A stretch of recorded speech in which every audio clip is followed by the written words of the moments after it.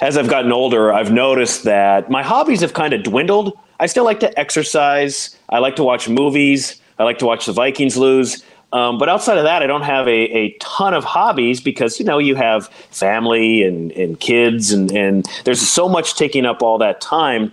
But I have thought more recently, now that we've been doing this podcast, I'm like, maybe I could get into this. What if flipping houses is a new hobby? Problem is, I don't know if I know enough. Hey, let's build it on radio.com with Corey Heppola and from Lindus Construction, Andy Lindus.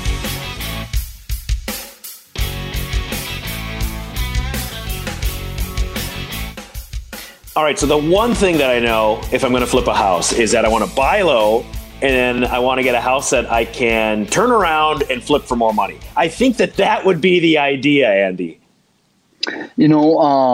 It's all good in theory. And if this is a hobby that you really want to get into, I have a list of tools you should buy, because my experience tells me that, and I hate giving people bad news. It's just not in my DNA, but I get called out on these estimates. They just purchased this home. It's their first big investment as a couple. They bought a foreclosed as is property, and they want me to price out as minimal what it's going to take to get it to code, and so they can sell it.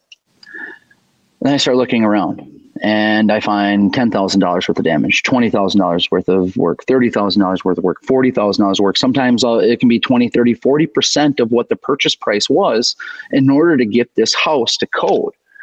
And when you buy an as-is home, and especially some of the HUD type homes, you don't have a lot of time to do all of your due diligence and get it, especially if it's a cash offer. Like some of these auction offers, you're writing a check that day. So then you have to actually get it to code before you can actually start to get a mortgage on it. So getting it to code might take you 60, 90, 120 days. So you got to make sure you have enough cash flow to be able to float that. And if you're going to be doing a lot of this work yourself, you're talking just upfront expenses, Corey, $4,000, $5,000, $6,000 in tool purchases, or I can give you the number of some great tool rental places, but there's things that you're going to have to learn, and you're going to be spending a lot of time. The people that I know that are good at this are good renovators, and they spend an awful lot of their own time at these houses, remodeling them and fixing them, because there's just not a lot in the budget to hire it done. So what you're saying is it's much more difficult than it would appear. Now, we did an episode earlier, too, as a few weeks ago, but on the reality TV show and all those shows, and they make it look, glamorous. And, hey, look, in a half hour or an hour, you're in your new home. But the reality is it's from what you're talking about here. The reality is that buying a foreclosure, there's reasons why it's a foreclosure. Yeah, and don't get me wrong, swinging a sledgehammer into a wall can be fun for about a minute and a half. But when you got a whole day of demo work and then taking out the garbage and then you find wiring that's bad, and I don't know, it's just a lot can go into it. If you do your due diligence up front and it's a house and you're just looking at buying a house and rehabbing it, that's one thing. But I think the better investment is a house maybe that doesn't need so much work. And maybe it's something that you're looking at staying in for 10 years and you're going to rent it out. There's a lot of opportunity for that. I just think, for me, that seems like a better option more often than not than buying a house that's dilapidated and needs a lot of work. Or you need to go into that knowing that this is a year-long investment. It's going to take me a year to remodel it, and then hopefully I can make 10, 20% of my money. The home runs, they're great, but the easy, quick flips, they're awesome. They're pretty rare. Real estate agents are pretty smart. They seem to scoop up those deals with their friends and family when they come about. So you need to be on your game and paying attention and in the know, I think, in order to find those types of deals. And are you calling people to inspect it, experts to inspect it before? That's something you want to do, right? So that you can find, because if you're talking about getting in there and all of a sudden, okay, now this wiring is bad. Once you start opening up walls, okay, this wiring's bad, the plumbing's bad, the electricity's bad, like you had mentioned, but those prices just start to ramp up. And then plus too, like if you're doing it yourself, you may not know how to do everything. You have to get experts in there and hire them out too.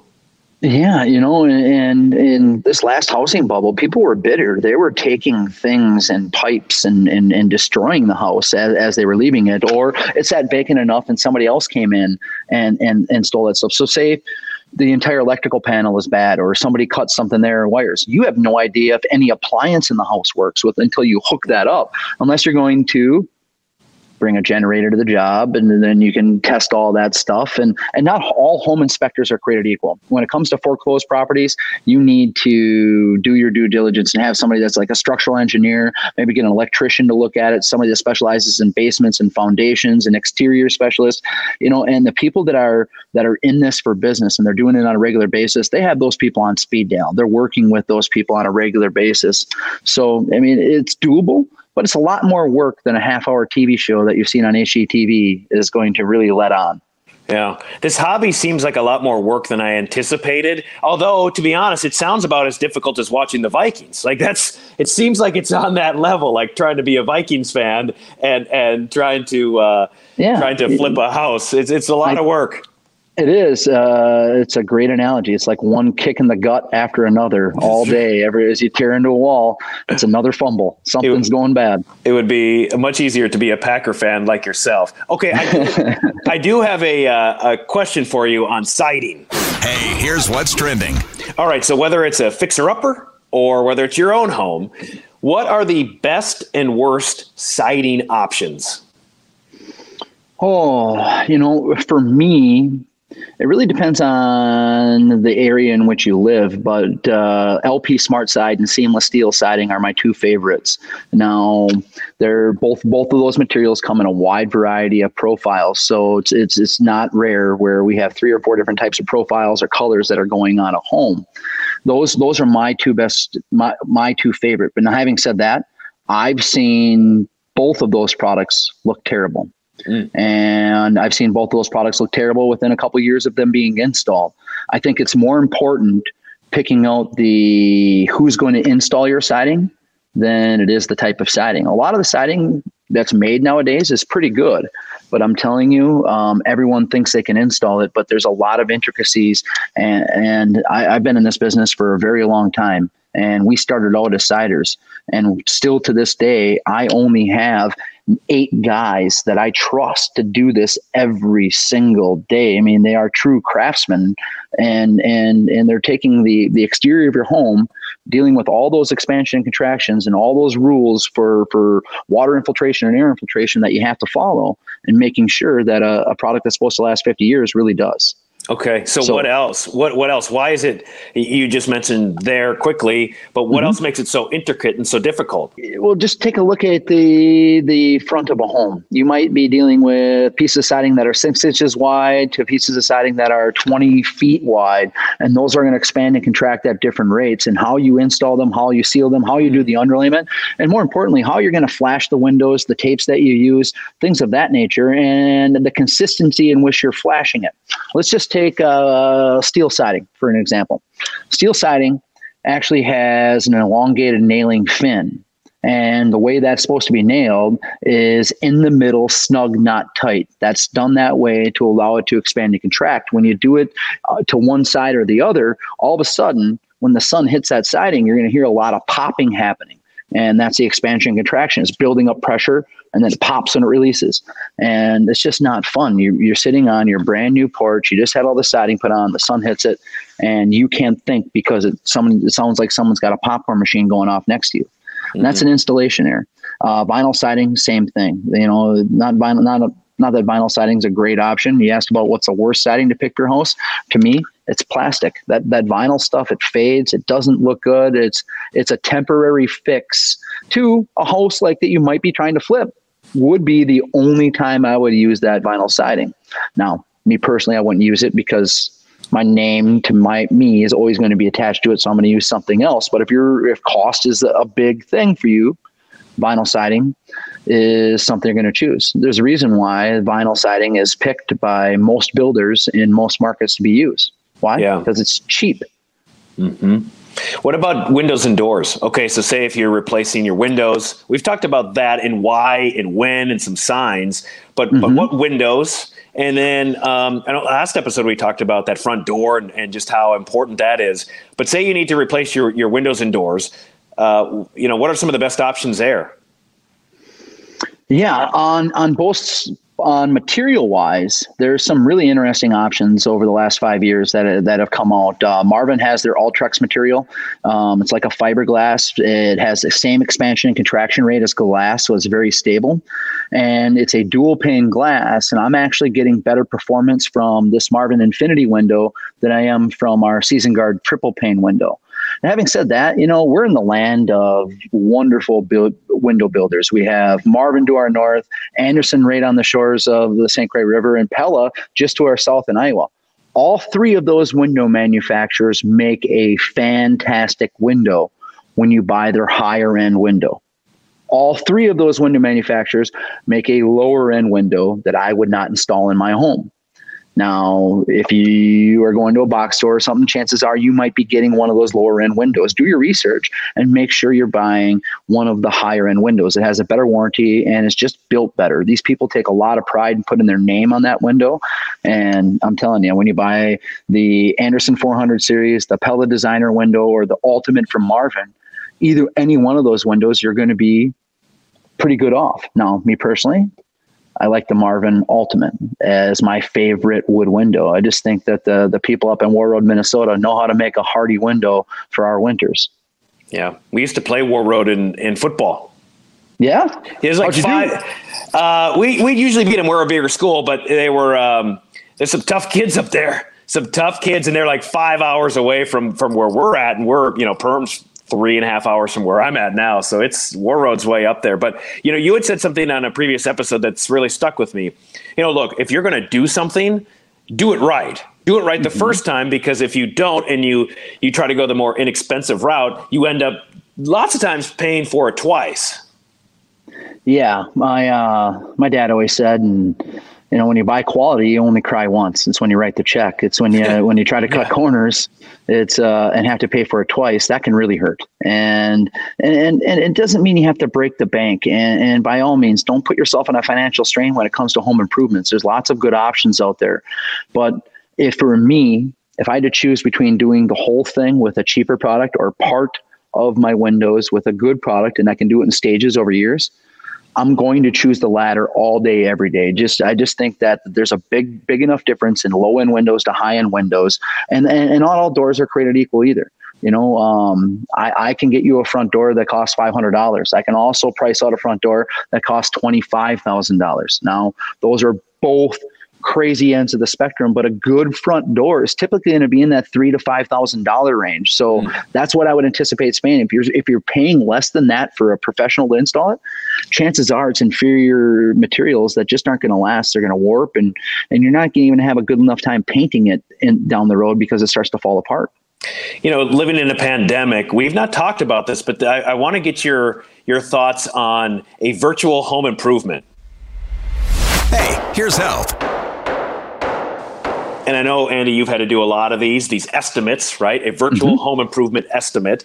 And I don't know if that was something new before the pandemic, or the pandemic has pushed you further into that, or where it lies, but how do you feel about them? People have been working on this for quite a while. We've had the technology for a couple of years now where I can literally send you a text message, and the text message is going to then instruct you to take a walk around your house, take 8 pictures from every corner and every side. And that's going to create a virtual 3D model of your home that gives me every measurement of the exterior of your home.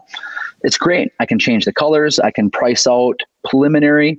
But what it doesn't allow me to do is the inspection process. When you're doing home improvements, especially remodels, there's a lot that goes into it, and there's a lot that's underneath the exterior of your home, or what is showing on the home.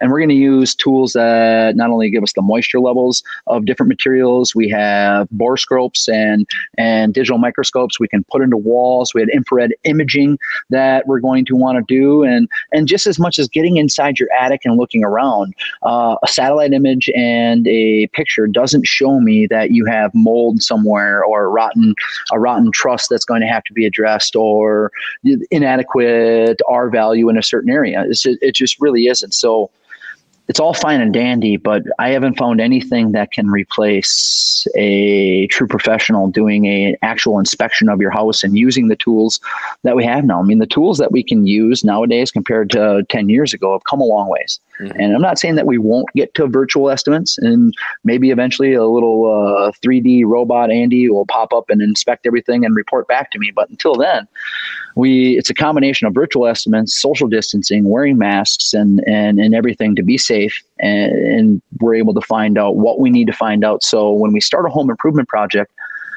there's no surprises. That's really what I try to avoid, Corey. I want to be as upfront and know exactly what we're getting into, know exactly how much we're going to have to work on this house before we even pound one nail.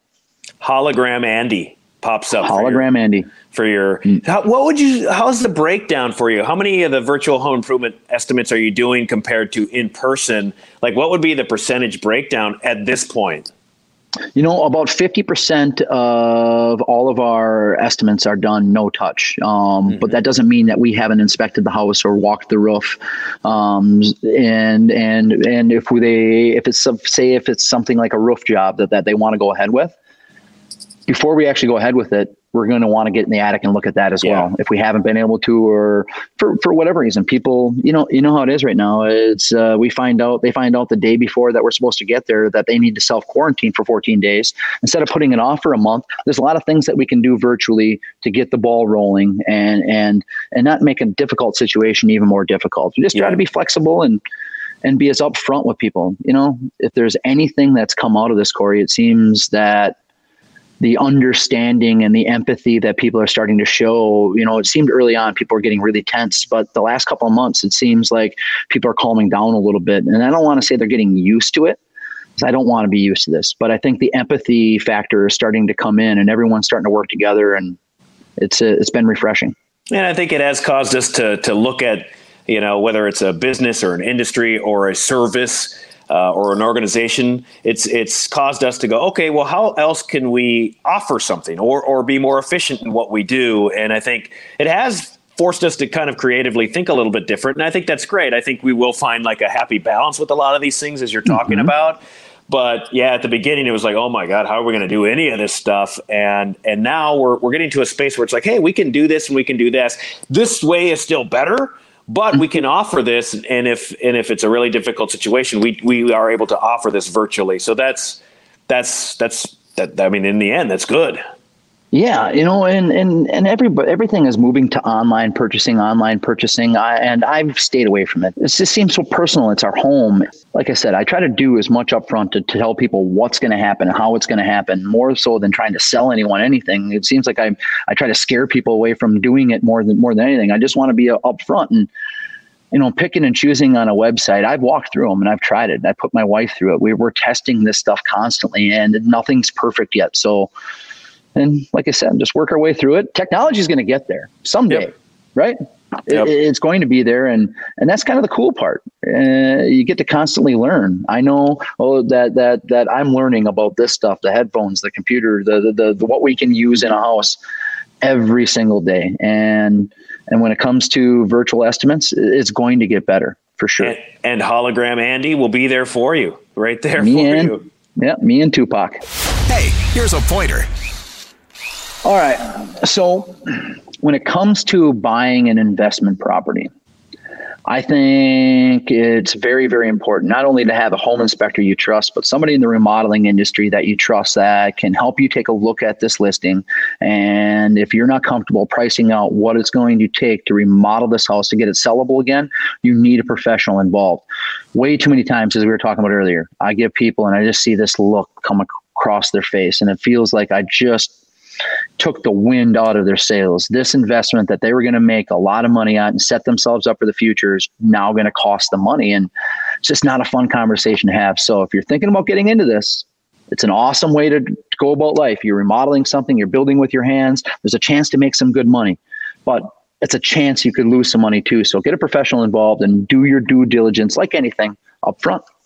Did you see my face? Because it changed as we were talking. It seemed a lot more difficult as we went along there. And I think I'm going to put that hobby on hold, Andy. I was already writing my tool list for you. You were about to have as many Milwaukee tools as I do.